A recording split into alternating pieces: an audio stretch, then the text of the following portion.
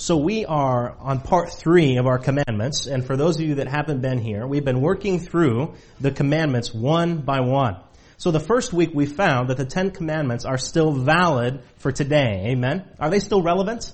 Of course they are, aren't they? And then the second week we took a look, and we serve a God that has delivered us out of bondage. Amen?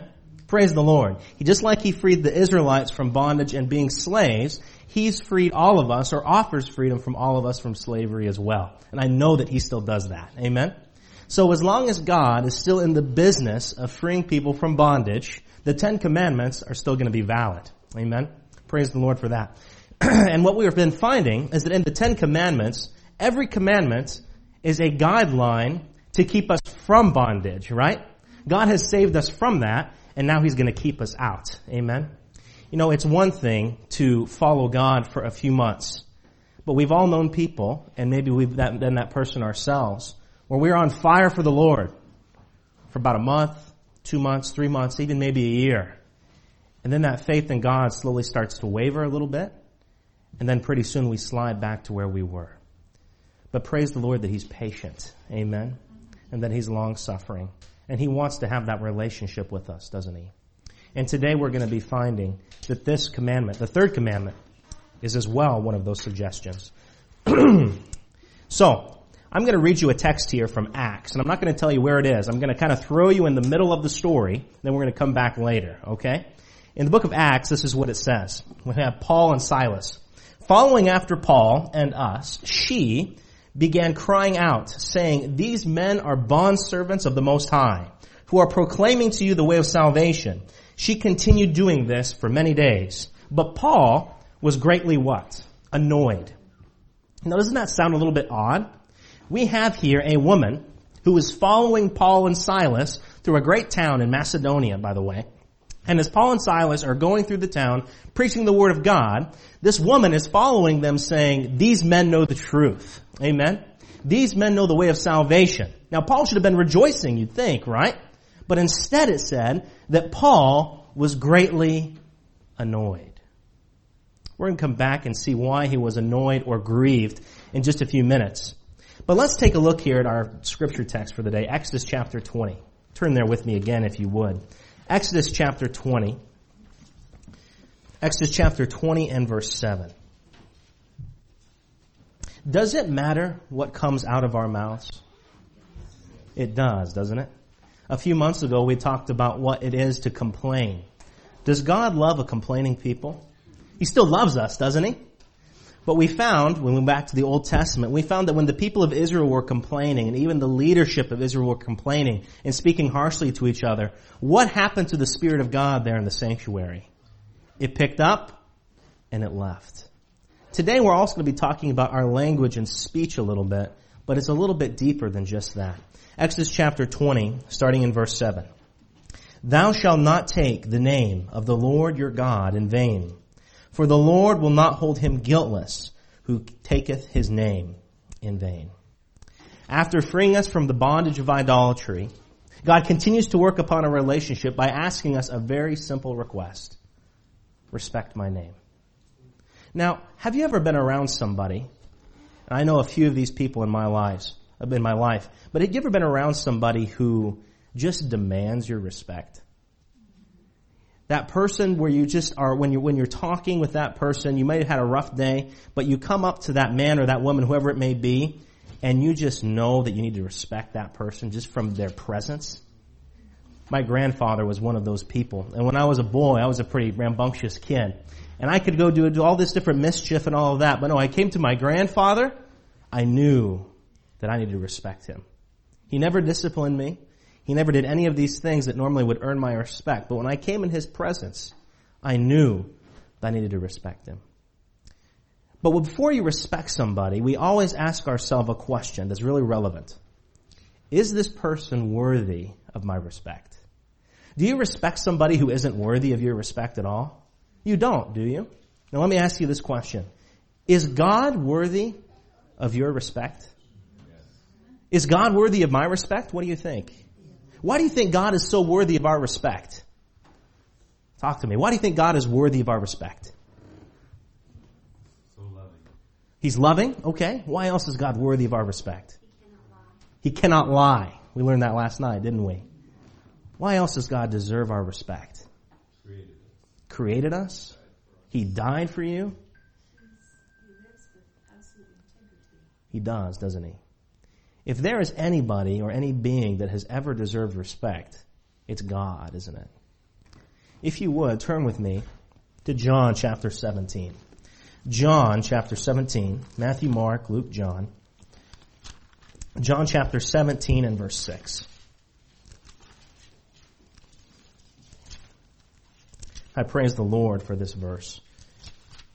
John 17 and verse 6. Here we find Jesus talking. And this is what it says. I have manifested. What does it mean to manifest? To make known, right? To magnify. I have manifested thy name unto the men, which you gave me out of the world. Thine they were, and thou gave them me, and they have kept thy word. If we see Christ, Christ was a representation of who? His Father in heaven. Amen? When you look at Jesus, was Jesus someone that needed respect and deserved respect? Now, when children came to Christ, when tax collectors and idolaters and all of these sinful people came to Christ, was Christ an intimidating figure? He was to the Pharisees because they knew that they were wrong, right? But when Christ invited people into his presence, people felt loved. Amen? This isn't a respect of God out of fear, but it's respect because of what God has done in our lives. Amen? Jesus came and he fulfilled what God is really like. He fulfilled God's character in every single instance of his life. Can you say amen to that? Amen. And because Christ came and fulfilled every instance of God's character, another verse came to mind that I had never read like this until this past few weeks. And we've read it before, and we've actually read it in the sermon series. But go back to Matthew, if you would. Go back to Matthew. We spent some time on this a little while ago. Matthew chapter 5. Matthew chapter 5 and verse 17.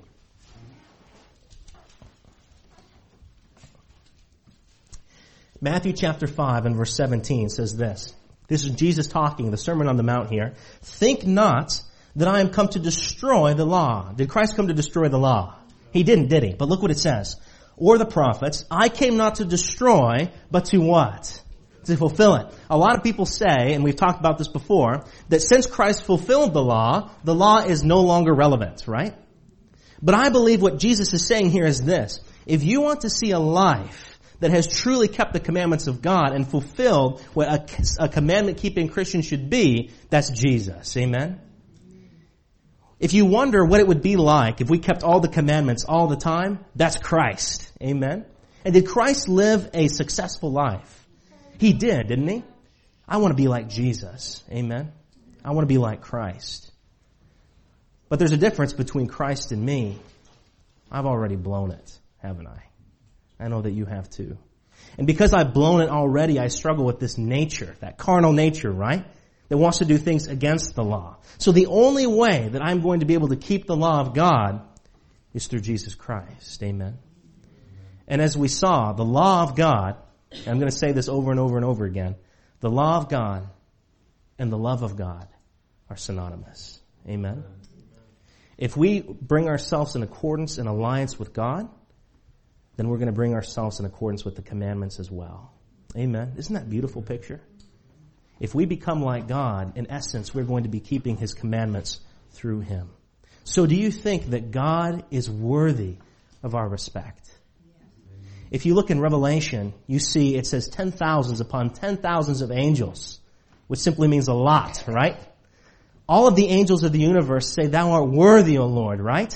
To receive glory and honor and power. The 24 elders join in with this as well. Every unfallen creature in this universe knows that God is to be respected. Amen? But it's only us that are fallen. It is only us that have come away from God's plan that seem like it is a good thing to profane the name of God. Now, when we read that third commandment there, normally we think, don't take the name of the Lord thy God in vain, simply means not to use profanity or not to swear. And it does include that, and we're going to talk about that in just a minute. But there is so much more than just using profanity that this verse is talking about. Did you know what the word profanity comes from? If you looked at my Facebook yesterday, you know what it is. Profanity comes from two Latin roots and suffixes, and pro means in front of, right? We all know that. Pro means in front. Do you know what fanity means? The temple or the sanctuary, a place where holiness dwells. Isn't that something? Profanity means in front of the place that God lives. That's thought-provoking, isn't it? When we take the name of the Lord our God in vain, which so many people do these days, and I believe Christians do as well, which we're going to get to in just a minute, we are doing that before the throne of God himself. Now, it never makes sense to profane the name of God, whether you're a Christian or not a Christian. I'll tell you why. If you're a believer in God, it's a dangerous thing to profane his name, isn't it? We just read that in Exodus 20. The Lord will not hold him guiltless that takes his name in vain. So if you are a believer in God and you believe that he exists, it is a dangerous thing to profane his name. But if you don't believe there's a God and you profane his name, then you're illogical. Does this make sense? If you don't believe there's a God, then why would you profane the name of somebody that doesn't even exist, right? It never makes sense to profane the name of God. But also, there is a reason, and I was reading a little bit of this on the internet this week to make sure I was correct. There is a reason that in the business world, or that in proper places, and in interacting with money and things of that nature, where businessmen come together, there's a reason why profanity is improper. Do you know why? When somebody uses those words, their intelligence level is looked at a little bit lower. Do you know that? When people use profanity over and over and over again, people think, well, they're not as bright as I thought they were. But when Christians speak, brothers and sisters, God wants us to speak with a pure language. Amen? We see this in Zephaniah. Good luck finding that one. Zephaniah. It's right after Habakkuk, if you want to turn there with me. Jonah, Micah, Nahum, Habakkuk, and then you'll get to Zephaniah. Zephaniah chapter 3, starting in verse 9. Zephaniah chapter 3, starting in verse 9. I love this right here. Zephaniah chapter 3 and verse 9 says this, "For then will I turn to the people a pure language, that they may all call upon the name of the Lord, to serve him with one consent." How does God want us to speak? What kind of language does he want us to use? A pure language. And a pure language isn't one that just is abstinent from profanity, but pure language is also one that is honest. Amen? One that speaks the truth. In the Netherlands, right after the Dark Ages there in medieval times, the Anabaptists were just starting to come into prevalence. And the Anabaptists, which we now today call Baptists, were there, and they were attacked a lot during that time in history. And the Baptists there, when they went to the Netherlands and they were making a name for themselves, they would come, and a lot of people didn't like them because they were taking business and there was politics and all these things, and they came to the king for help. And the king of the Netherlands said, "I trust the Baptists because when they say yes, I can believe that their yes means yes. They are honest people." Praise the Lord for that, amen. I want people to think when Garrett Morgan says this, then it's truth and you can go to the bank on it. I believe that should be for all of us as well, amen. We as Seventh-day Adventist Christians shouldn't just be known for keeping the Sabbath, but we should also be known for being honest people, amen. God wants all of our language, not just the abstinence from profanity, but he wants us to be truthful as well. Let's go to another verse here. Go to Jeremiah, right after the book of Isaiah in your Bibles. Jeremiah chapter 14. Jeremiah chapter 14 and verse 9. This gives a little bit of weight to the matter here. Jeremiah 14 and verse 9.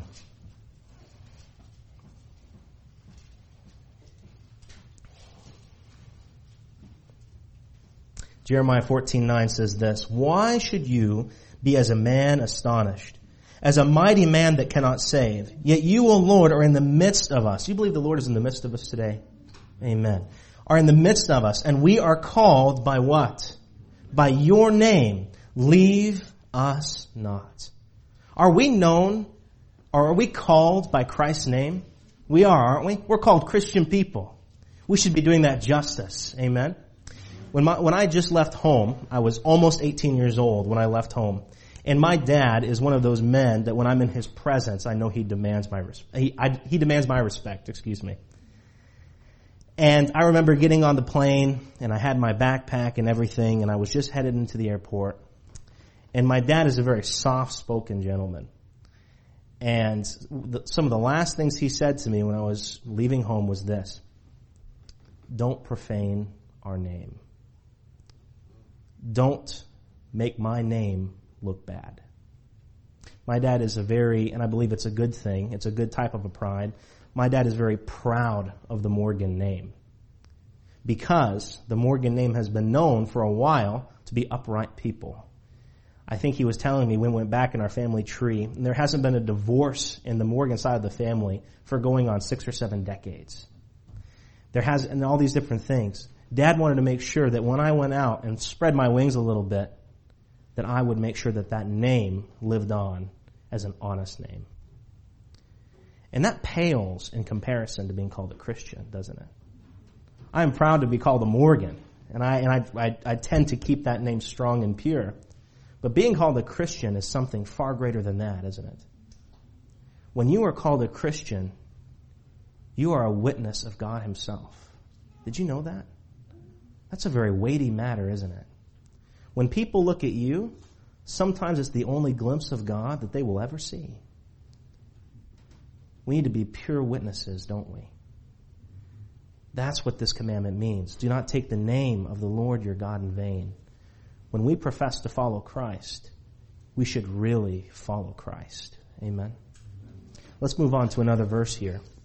Go to Isaiah chapter 48. One book to your left. Isaiah chapter 48, starting here in verse 1. This one was a rebuke to me this week. Isaiah chapter 48 and verse 1. When Jesus was here on earth, we already discovered that Jesus was respected, right? Would Jesus have been respected if He said one thing and acted another way? He wouldn't, would He? Would Jesus have been respected if He would have done one thing and then in the corner with His buddies said profanity? He wouldn't have. Let's go here to Isaiah chapter 48 verse 1. Notice what it says. Hear this, O house of Jacob, which are called by the name of Israel, and are come forth out of the waters of Judah, which swear by the name of the Lord, and make mention of the God of Israel. They were telling people that God was real, but look what it says. But not in what? But not in truth, nor in righteousness. Verse 2. For they call themselves of the holy city, and stay themselves upon the God of Israel. The Lord of hosts is His name. These Jewish people were saying and swearing to people that their God was real. And they were saying that they were from Israel, which was the promised land, but yet when it came to righteousness and actions, were they being Christian people? They weren't, were they? How many of you believe Jesus is coming soon? Do you believe it? I believe He's right around the bend. You know one of the reasons why I think that? When people tell me, and I've heard this over and over and over again, but have you ever heard people say, you know, my grandfather believed that Jesus was coming too? You ever heard that? They've been saying that Jesus is going to come for hundreds of years.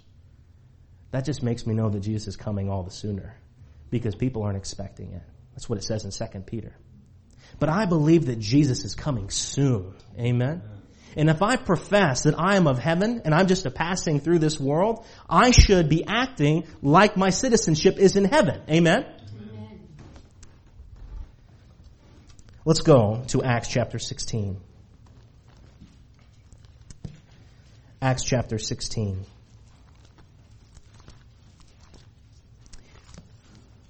We're going to follow up on this story that I kind of just dropped you in the middle of. Why was Paul annoyed and grieved that this woman was witnessing for God? There's a very good reason. Some of you already know it. Acts 16 and verse 16. This was right after the baptism of Lydia, all right? And it came to pass, as we went to prayer, this is Paul and Silas, as we went to prayer, a certain damsel possessed with a spirit of divination. Does God give us a spirit of divination sometimes? He does, right? But this is the wrong one. Met us, which brought her masters much gain by what? What's soothsaying? Fortune telling, consulting with the dark side, right? Continuing on here. The same, this woman, followed Paul and us and cried, saying, These men are the servants of the Most High God, which show unto us the way of salvation. Was she saying all the right things? She was, wasn't he? We should be saying, praise the Lord. But why was Paul not happy about this? What do you think?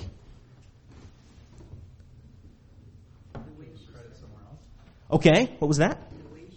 The way she said it?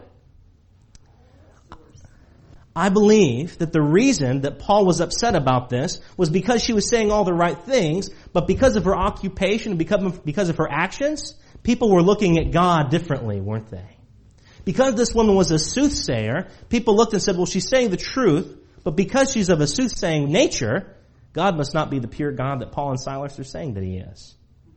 Because look down here at the next verse, in verse 18, because Paul let this go on for a while. And this did she many days. But Paul, being grieved, turned and said to the Spirit. He didn't talk to the woman, but who did he talk to? Was this woman possessed? Sure sounds like it, doesn't it? So this Spirit was saying out of this woman that God was real. Interesting. But Paul, being grieved, turned and said to the Spirit, I command thee in the name of Jesus Christ to come out of her. And he came out about the same hour. The devil loves for people to be lost in the world. And don't get me wrong, we should be calling people out of that. But the devil likes it, I think, even more to have unconverted people in his church, in God's church. Some of the most harm, the most damage that is done to the kingdom of God isn't done by profanity. It isn't done by saying the wrong things or swear words. But some of the worst damage done to the kingdom of God is done by us. Because we profess to be Christians. We profess to be Seventh-day Adventist Christians. But are we living up to our name? That's what we call a hypocrite, right? When the word hypocrite first came into the English language, it wasn't used really in a biblical sense. But it was used in reference to actors. They called actors hypocrites back in the days before the King James Version was made. Are you an actor today? Am I an actor? You know, some of us are really good actors. But if I profess to have the message of God, that's a responsibility, isn't it? And it's a responsibility that we shouldn't take lightly. Do we have a pure message? What do you think? We have a pure message, don't we? Do we serve a pure God? We do, don't we? If we have a pure message and we have a pure God, we should be pure people. And the only way, brothers and sisters, that we're going to be pure people is not by keeping the commandments, although that's good. But we need to be keeping the commandments through the power of Jesus Christ. Amen. Amen. He's our only ticket to be pure. Let's not be actors. Let's not say all the right things and desecrate God's name by acting another way. But let us truly know that we are Christians. Amen. In 1888, and that date will spark a lot of different things, and I'm not here to talk about that controversy, but in 1888, at the General Conference, there was a big tent that was put up, and there were some meetings taking place there. And after the meetings were over, there were about 4 pastors that were there in that tent, and everyone had gone away, and they were cleaning up and tidying up the tent for the next day. And a tall stranger came into that tent. He was about 6 foot tall, maybe 6'1". He had a nice sharp suit on. He just was well put together. And this stranger came into the tent, and he zeroed in on one particular pastor and started to ask this pastor questions. Now, pastors are pretty used to questions. And so the question started talking with this stranger and answering his questions in a very pleasant manner. But as that gentleman began to ask that pastor more and more questions, they started to get more pointed. And finally, that pastor answered a question, and the stranger said, well, I have to disagree with you on that. I believe this way. And that pastor's sweet spirit that he once had changed, and he started to have a spirit of argument and debate. And he started to call the stranger out that he didn't even know who he was. And after a few minutes of debate, the pastor started to get a little bit nasty. And he told this stranger this: you cannot meet the argument. You may as well just leave. The stranger looked at that pastor and said something very bold. And this is what he said: you are no minister of Jesus Christ. You are a controversialist, sir. Ouch. What does it mean to be a controversialist? Somebody that seeks controversy, right? Somebody that might present truth, but in an argumentative way to kind of beat someone over the head with it, right? Do you think that that's a false witness as well? Do you think that that might be taking the word of God or the name of the Lord in vain if we present his truth in a wrong light? Absolutely, right? The word of God isn't something that should be presented as a debate or a controversy, but as something that will give us love, joy, and hope. Amen? Well, the stranger answered and said, you are no minister of Jesus Christ. You're a controversialist, sir.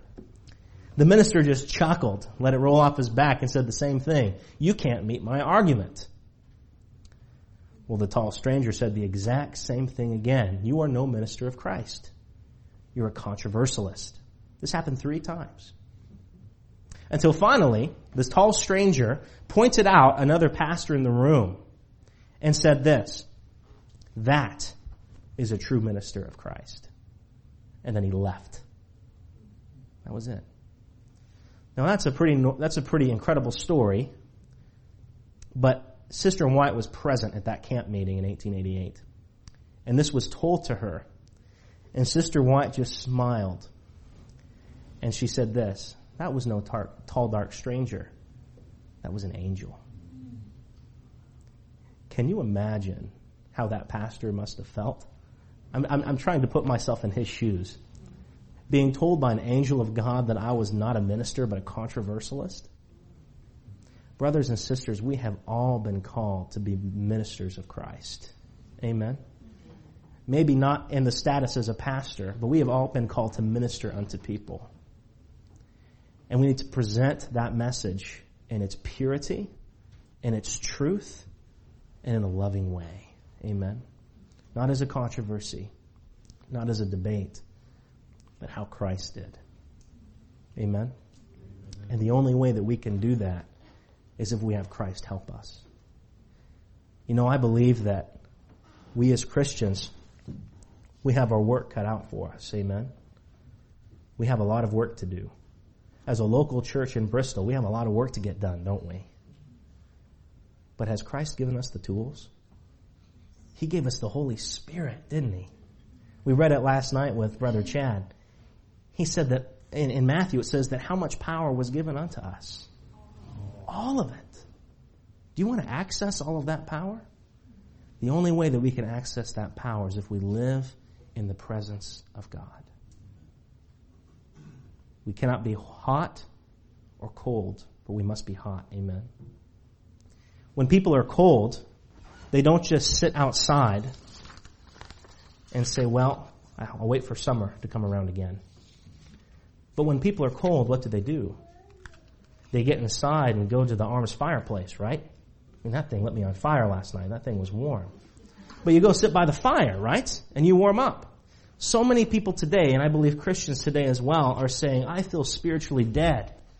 I feel spiritually cold. You don't have to show your hands, but have you ever felt like that before? I just feel spiritually blah. Well, you're not going to get hot unless you go into the presence of God. Amen? If you want a cure for being cold spiritually, then bask in the presence of God for a little while. Spend some time on your knees and in prayer. And I guarantee you that after you go away from the throne of God, that He will have lifted you up. Amen? Let's not profane the Word of God, but let's lift it up. Amen? And the only way we can do that is if Jesus holds our hands every step of the way. Isn't it amazing, as we look through these commandments one by one, that they're guidelines to have a better relationship with Jesus? Is that a blessing to know? Amen. Praise the Lord. I just want to do something very quickly as we end here. I wasn't going to do this, but I think that we should. There's a few people in our midst that this past week have been feeling convicted to be baptized. Amen? And I would like those two people to come up, and I'd like the elders, all the elders in the church to come up. I think we should have a prayer over them. Amen? Because when someone makes that commitment, the devil's going to attack. Am I right? Amen. The Lord is right. Amen? So we need to have a prayer over them. But not just them. We're also going to be having a marriage, not this Sunday, but next, right? And I'm not going to be here next Sabbath, but I think that you two as well should come up and we'll have a word of prayer for you and kind of calm the bride's nerves down a little bit too. Amen? So if you four would come up, James and the others as well, and we can have all the elders in the room come up as well. That would be a blessing. We'll come up as well, Justin. Let's have a word of prayer over them. Father, Lord, we thank you so much for these young people that have committed their lives to Christ. Father, we know that it's not an easy choice, and in the past few months I have seen their lives transform. Father, continue to be with them. Bless them, Father. And as they make this transition to truly being known as a Christian, Father, we ask that you would protect them and that you would fill them with your Holy Spirit.